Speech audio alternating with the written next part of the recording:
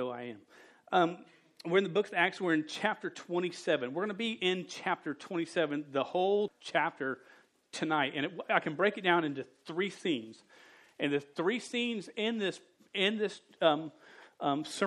sermon are sailing, storms, and shipwrecks.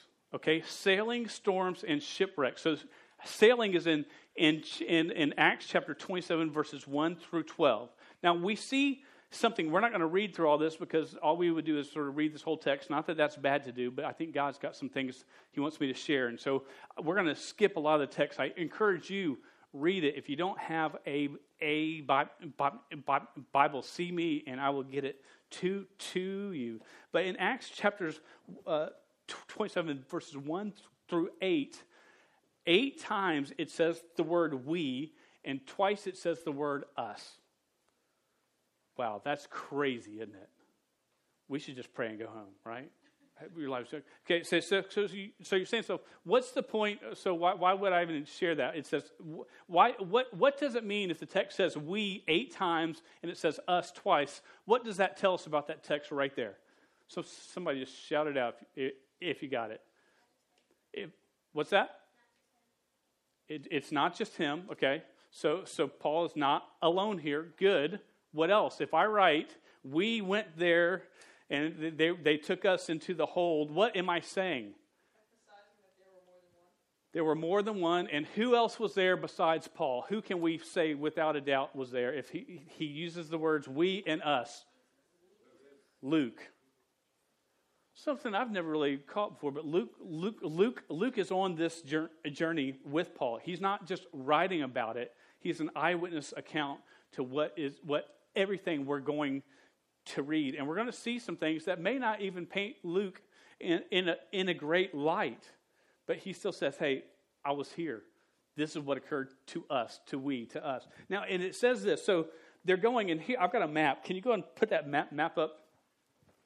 Tristan, okay. This is a map, okay? This is present day what? This is Greece. Thank you. The boot is what? Italy, okay? This is what? Someone said it before? Turkey, very good. Turkey. This is Syria, yeah, or you can say it's Syria if you're from Spain.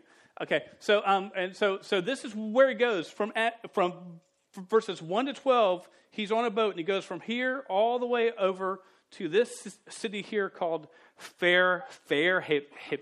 Now, winter's about to approach, and when winter hits, the ships cannot sail because the winds are too fierce and it's too cold, and they will not survive the trip. So they're going to find a place to they were trying to get there on time, but they couldn't. So they're in this town, and this in verse 9, we're going to read what occurs right here real quick. It says, verse 9, since much time had passed, and the voyage was now dangerous because even the fast was already over. So it's just saying what time of year it was and how it was getting close to winter. Paul advised them, saying, sirs, I perceive that the voyage will be with injury and much loss, not only of the cargo and the ship, but also of our lives. So Paul, a prisoner on the ship, tells the guy in charge, guys, I don't mean to interject, but can I tell you, this is not a good risk for us to go on because the time of year and the winds, the ship is not going to make it, and it's going to risk our lives and even the ship itself. And at that point, they say, great, Paul. One guy says, I think it's good. I think we can make it. There's always that one guy. If there's just this one guy going, yeah, we can do it. Most of the time he's drunk or stoned, and you got to run away from him, okay? But if he's not, he was a lot when he was younger, and it's affecting him now, okay? So I'm just saying that stuff will affect you. So it's bad. So they say, hey, let's just keep on going. Now, Paul is a prisoner on the ship. Now, where is Paul going? I gave you a map. Where was he going? Rome. Why is he going to Rome? As a slave. He's a prisoner of the ship. In Acts chapter 23, verse 11, it says this. The following night, the Lord stood by him. This is when Paul is imprisoned by Festus, stood by him and said, take courage, for as you have testified to the facts about me in Jerusalem, so you must testify also in Rome. So I want you to see this main point here. Paul is doing what he's supposed to be doing. The world's got a plan, and he's imprisoned to do it. But God said, hey, I have a plan for you, Paul. As I've used you here, I'm going to use you there. And this is the means while I'm going to get you there. So Paul is sailing on this boat because it's God's plan for his life. So don't miss that truth. That's a very important truth. Now, we're going to read a big chunk of text right here, verse 13, probably to verse 26. And I'm going to ask you, just for this part, this is our main text, and we're really going to work through this a lot. We're just going to read it out loud. I'm going to read it out loud, and you will follow along. But if you will stand with me, and we do this in honor of God's holy and perfect word. And sometimes it's good to remind us, man, what we have here is the word of God. And so that's why we do this most every week. We'll take part of the text, we're going to stand for it, just to remind us this is God's word that we should hold in honor. So, beginning in verse 13, this is what it says. Now, when the south wind blew gently, supposing that they had obtained their purpose, they weighed anchor and sailed along Crete, close to the shore. But soon a tempestuous wind. That's not good. That's what you saw. That's what just went through Puerto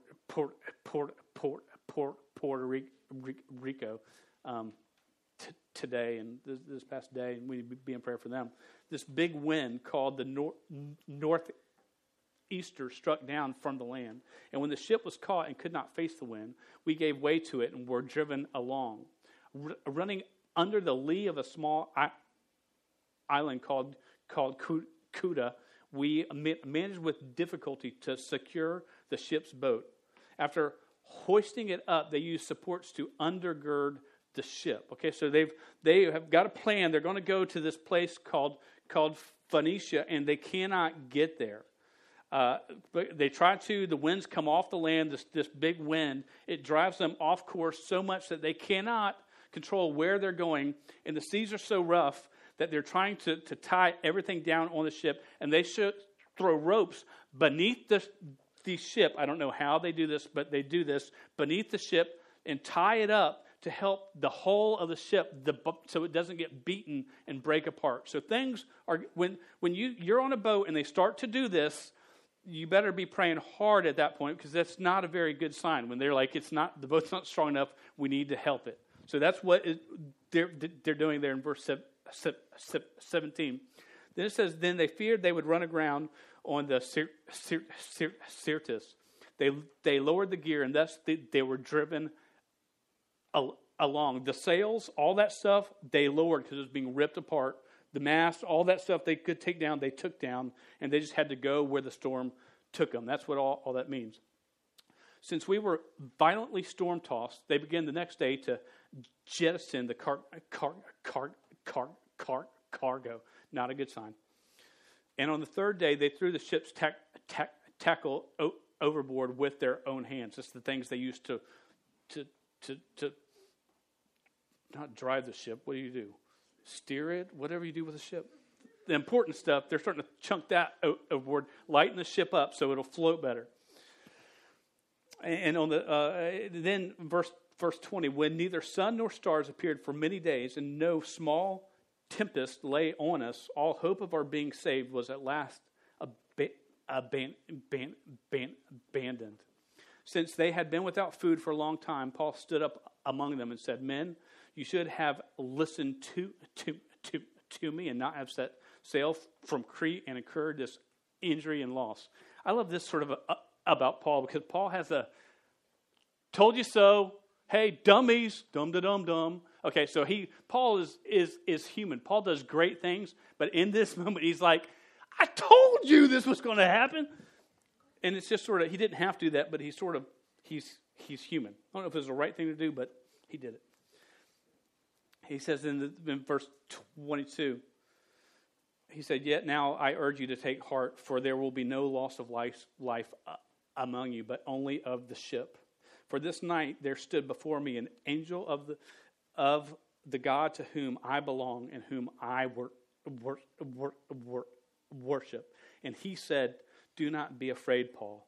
You must stand before Caesar, and behold, God has granted you all those who sail with you. So take heart, men, for I have faith in God that it will be exactly as I have told you, or I have been told. But we must run aground on some island. Let's pray, and we're going to continue with this text. Dear God, I thank you so much for your word tonight. God, just the chance just to hear about Paul and what gave Paul courage in the midst of this trial and in the storm. And God, I think you have a truth that we need to hear tonight. There's many students in this room that need to hear this. There's adults that need to hear this. And God, may we take your word and use it when we leave here. In Jesus' name, amen. All right, everybody sit down. Now, this was like a bad storm. Have you ever been in a boat in a bad storm before? Anybody? There's a few of you that have been. I remember when I was 16. My dad built docks for a living. About 25 years, he owned a dock building business on the St. Johns River. So I was the kid who, at 11 or 12, they would tie a rope around my waist. I don't know why they did this. And I would have to climb up on like a boat lift, like a boathouse that had been struck by lightning and burned. It wasn't on fire still, don't worry. But I had to climb up there and see how safe it was for the rest of the crew. And 3 times I fell all the way down into the water. No one's holding on to the rope. I really don't. I guess that's to find my body if I didn't come back up. I really don't know what the whole point of that was. But that was sort of my job. So I grew up working with my dad just on the water. And one day, I'm 16, and I get a call, or I'm at home, I think, and my mom says, "Hey, your father," and she's white when my mom's white, but she's white when she says this to me. She says, "Your father's taken the barge from Riverside down to Doctor's Lake, and there's a huge storm, and I'm worried sick about him." And she was freaked out. So he had a workboat, about a 16-foot workboat that pushed a barge that was probably from here, like the size of this room from here was the size of the barge. The boat was about 16 feet long. It would push this boat. Had a big crane on it to help put the big post down in the water. I'd use the right terms, but you'll have no clue what I'm saying. So put the post down in the water and help to beat this down. So she said, "You've got to go out." And we had a ski boat, like a beat up ski boat. We would just tear up all the time, and go find him, because I haven't been in touch with him in like 2 hours, and something's wrong. So I've got my friends Gary and Mike Bowers are with me. We don't call their parents to tell them what we're doing. We're just like, we got to go save my dad. Okay, so we jump in the boat, and this storm is like, we're in like an 18-foot boat, and it is so bad. I'm having to drive the boat, and I can't see anything in front of me. I can look out the side here and make out land, and I know where the docks are, because I've been in the boat a lot, so I can sort of feel that way. But in front of me, nothing. It's like wind, storm, beaten down. So it had a top on it, like a half top that you could unzip, like one middle part. And so my friend Mike stood up, and he's being beat to death, staring at he can't see any better than I can. I don't know why we stuck him up there, but he was the guy that would let me know if there was a boat or a post or a dock or something in front of me, because we're going towards where we think my dad is. So it was like we were scared to death, but we're like, I'm going to save my dad. So it's one of those things. So we go and we come around, and all of a sudden lightning starts to hit everywhere. Okay, I don't know about you. I have heard lightning and water are a bad combination. I don't know if you've heard that, but write that down, please. And so I am terrified. We're in this boat trying to find them. We get to the Buckman Bridge, which is about 8 miles from my mom and dad's dock. We get there, and we make out this shape looming towards us. And it's and as we come closer, wind's beating, can barely see anything. My dad's just sitting there, just driving the barge like it's no big deal, just. And he's like, "What are y'all doing out there?" And I'm like, "We're saving you." And he's like, "Go home." "Yes, sir." Lightning dancing all around this big crane. Dad just driving the barge, just cool. He was cool. I think he had been in that stuff before. I had not. Scared me to death. Seas can scare you like nobody's business. How big? Because the waves, we had this 20-foot boat, and we were going down, and the waves just crashing over the bow. It felt like it was one of those our finest hour type of things. Crazy. We survived, as you can tell. We lost that one guy who stood up, but that's okay. No, I'm kidding. No, we got everybody. So that's, to me, is what a bad storm experience is. Now, look at this text again on what it says about this storm. They haven't seen the sun or stars for days. That's a bad storm. When you can't tell if it's day or night, and you can't see sun or, when the hurricanes have sort of come close to here, and as big as those are, it's been about maybe a day and a half where it's been sort of gray outside. And then once it's passed, there's blue sky within an hour of the 60-mile-an-hour winds. So it's blown on through here. So we don't even understand.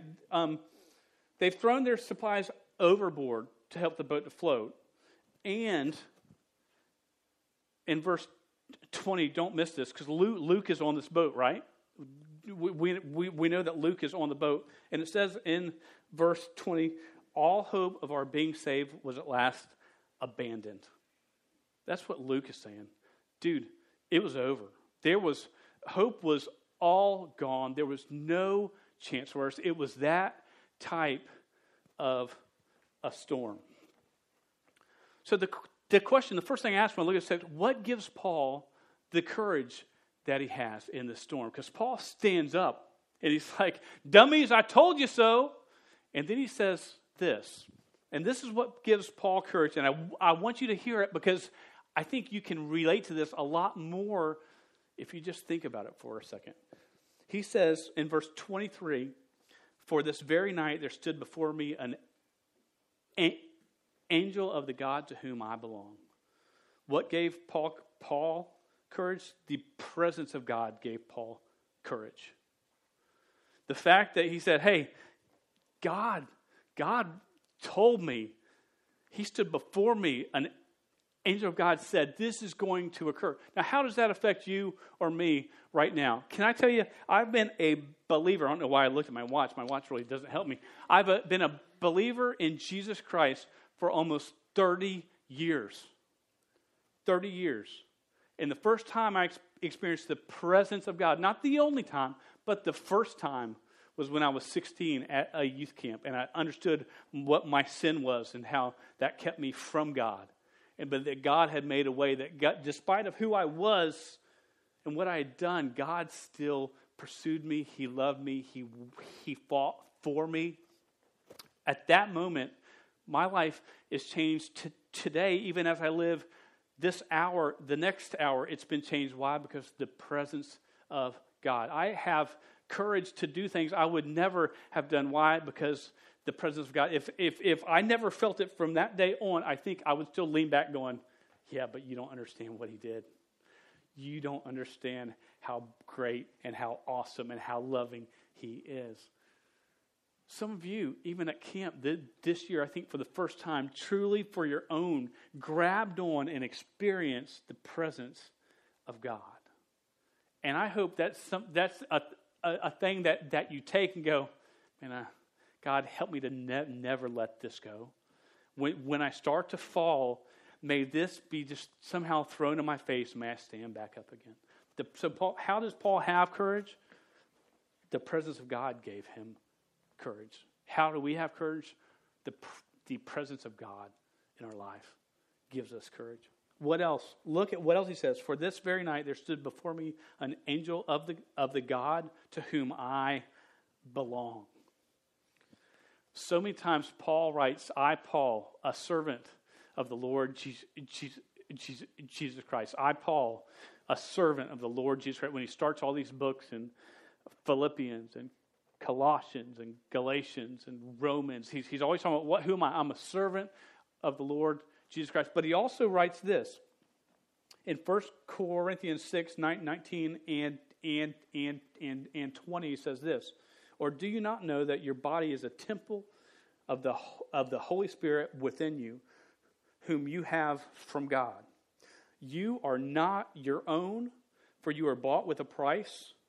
So glorify God in your body. You know that you've been, if you're a believer in Jesus Christ, you've been bought with a price, such a great price, and that was the sacrifice that Jesus made on the cross. You've been bought with a price, and we are to honor God with our body. We belong to God.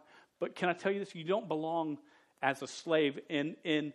We could, and in many ways we should. In Galatians 4, it says this. It says he adopts us as sons and daughters. This is what it says.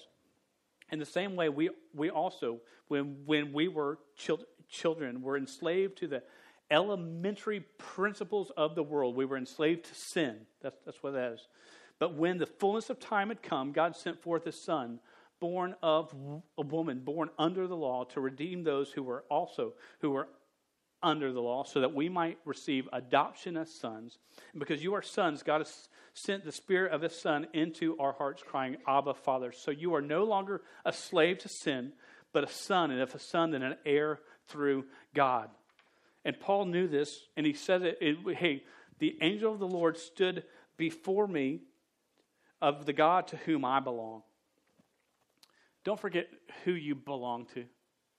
Man, in this world, and it's a metaphor, but storms hit, and they get so bad where we can't even see straight, and we've got a friend trying to see straight for us, and they can't even quite see it clear which way to go. I mean, storms get bad. Don't forget who you belong to, and not as a slave, but a son and daughter. The best news ever. How did Paul have courage? That's how he had courage. How should we have courage? Because he bought us with a price. He pursues us. He loves us with a love we don't deserve. Then it says this, for this very night there stood before me an angel of the God to whom I belong and whom I worship. Third thing that gave Paul courage here in this text, serving God gave him courage. You say, well, I don't see serving in there at all. If you look, the ESV is what I've read from the Bible. It uses the term whom I worship. The true saying is who I divinely serve. So you could put whom I divinely serve. And the truth is, we think worship is when what we did the first half tonight in the Edge. We sing songs to God. That's worship. But a greater part of worship, that's a part of it. But a greater part of it is who we divinely, when we serve God with our lives, we are worshiping him. It doesn't just stop when the singing stops. It really starts when the singing stops. When we're sitting around and we're with our friends and we're talking about what God has done and we're asking for forgiveness and we're trying to walk in his ways. Serving God gave him courage. It should give us courage. The fourth thing, for this very night there stood before me an angel of the God to whom I belong and whom I worship. And he said, do not be afraid, Paul. You must stand before Caesar.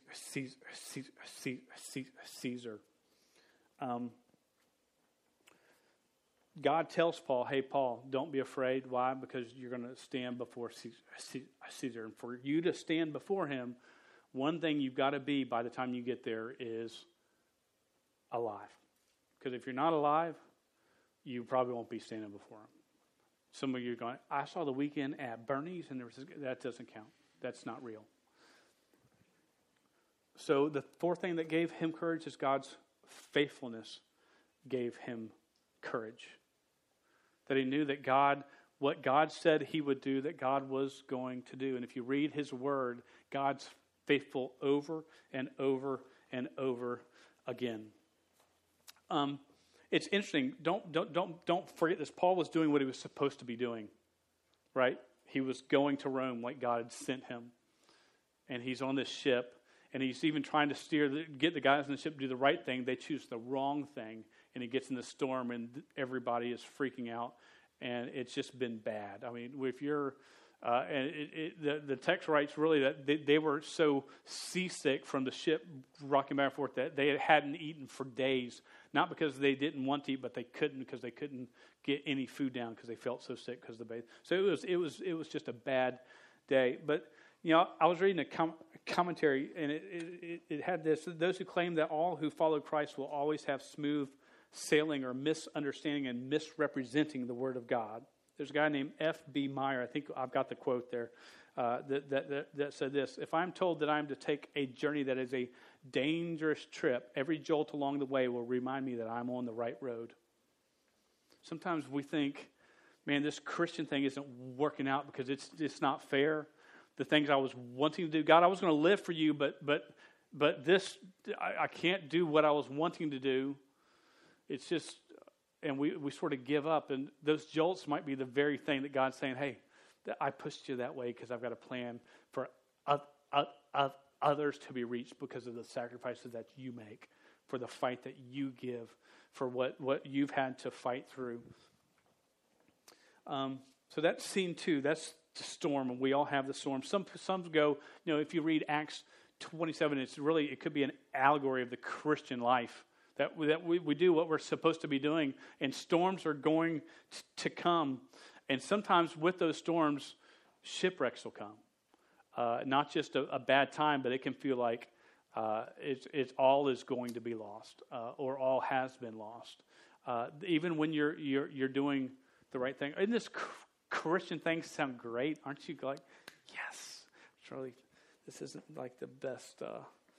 Anyways, so scene 3, we have the shipwreck, verse 27, verses 39 through 44. Do I have that text? Let's just sort of read through. Now when it was day, they did not recognize the land, but they did notice a bay with a beach on which they planned, if possible, to run the ship ashore. So they cast off the anchors and left them in the sea, at the same time loosening the ropes. They tied the rudders, then hoisting the foresail to the wind that they made for the beach.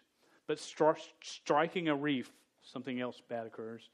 Striking a reef, they ran the vessel aground. The bow was stuck and remained immovable, and the stern was being broken up by the surf.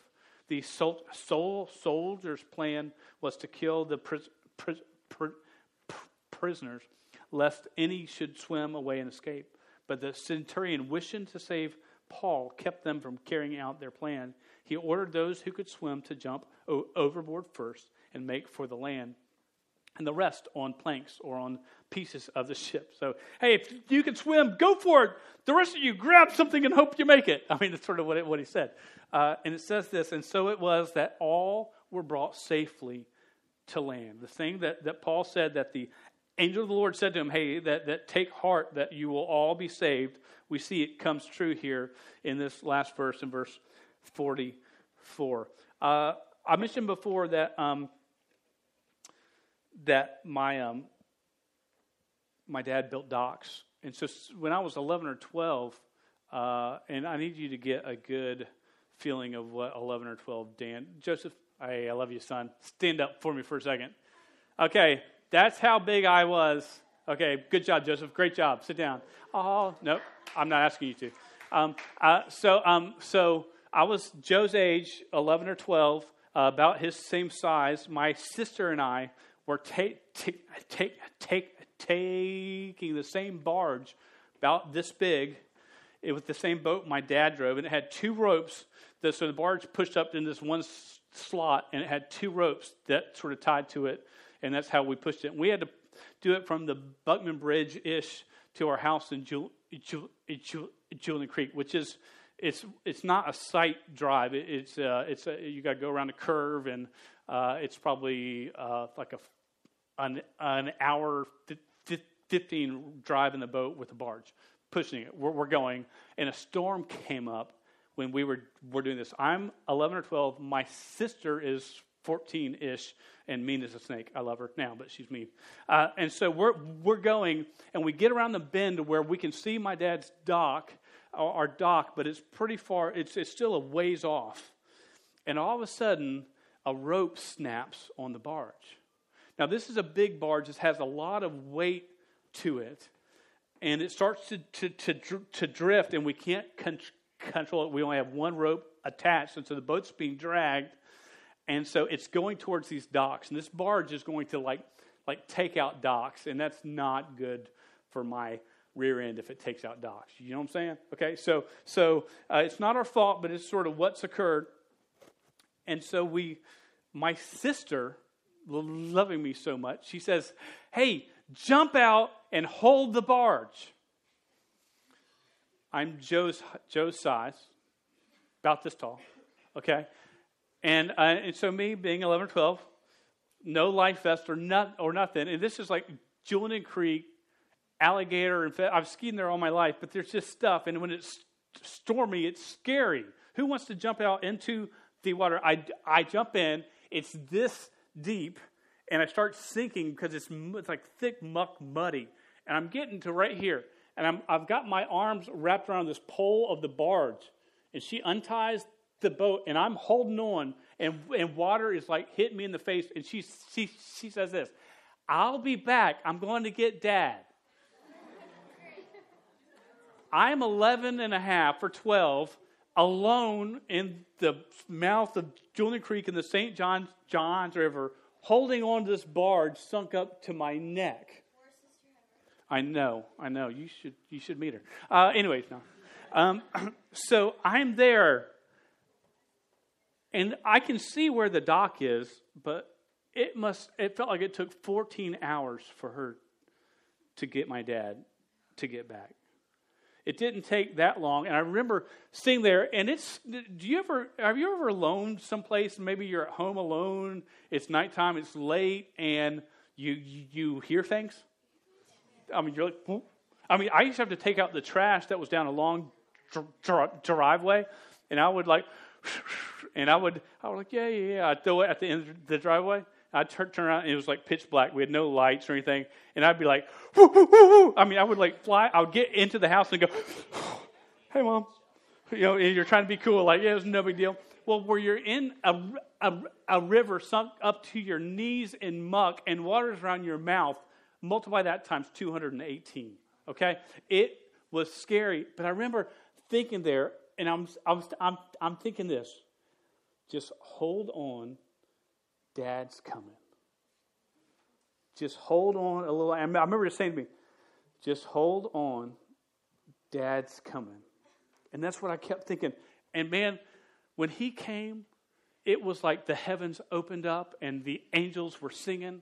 It was the most incredible experience because the one person that could save me showed up.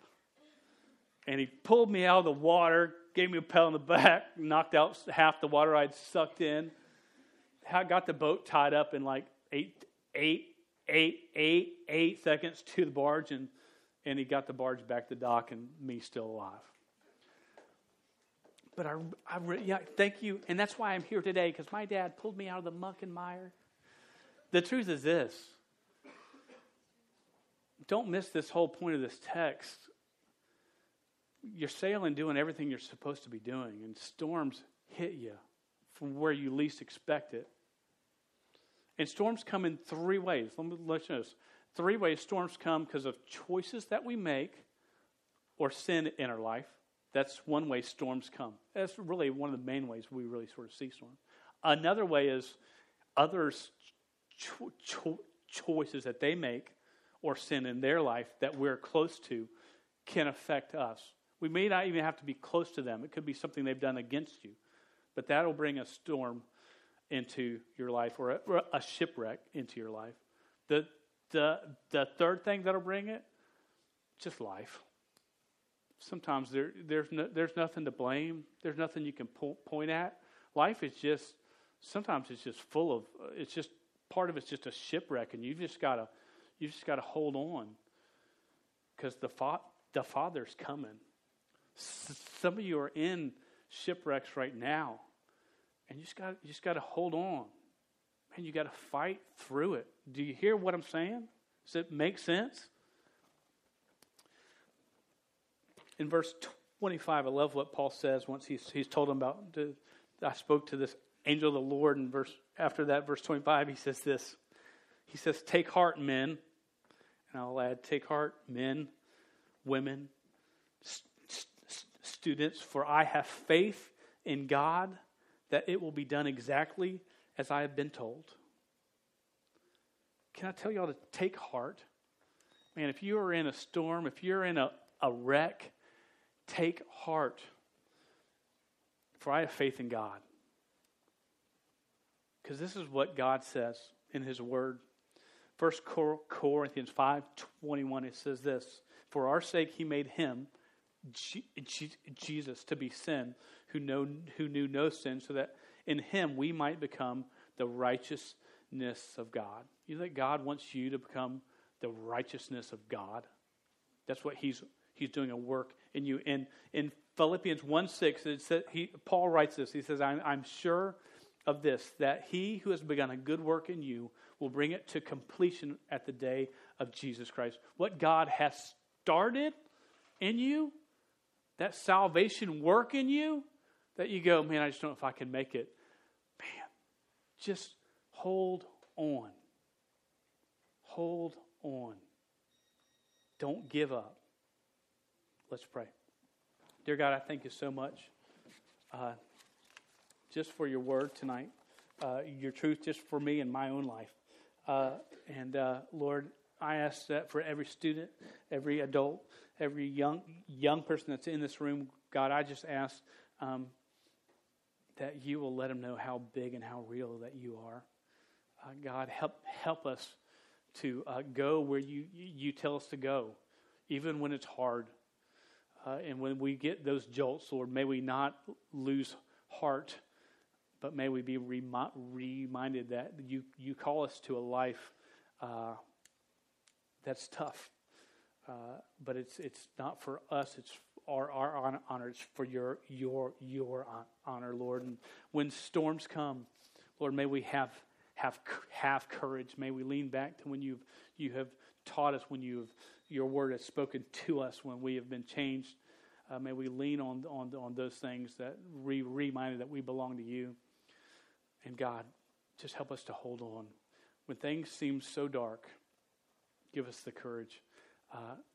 Also, Lord, just to be your hands to the friends around us where it's dark for. For it's in Jesus' name I pray. Amen.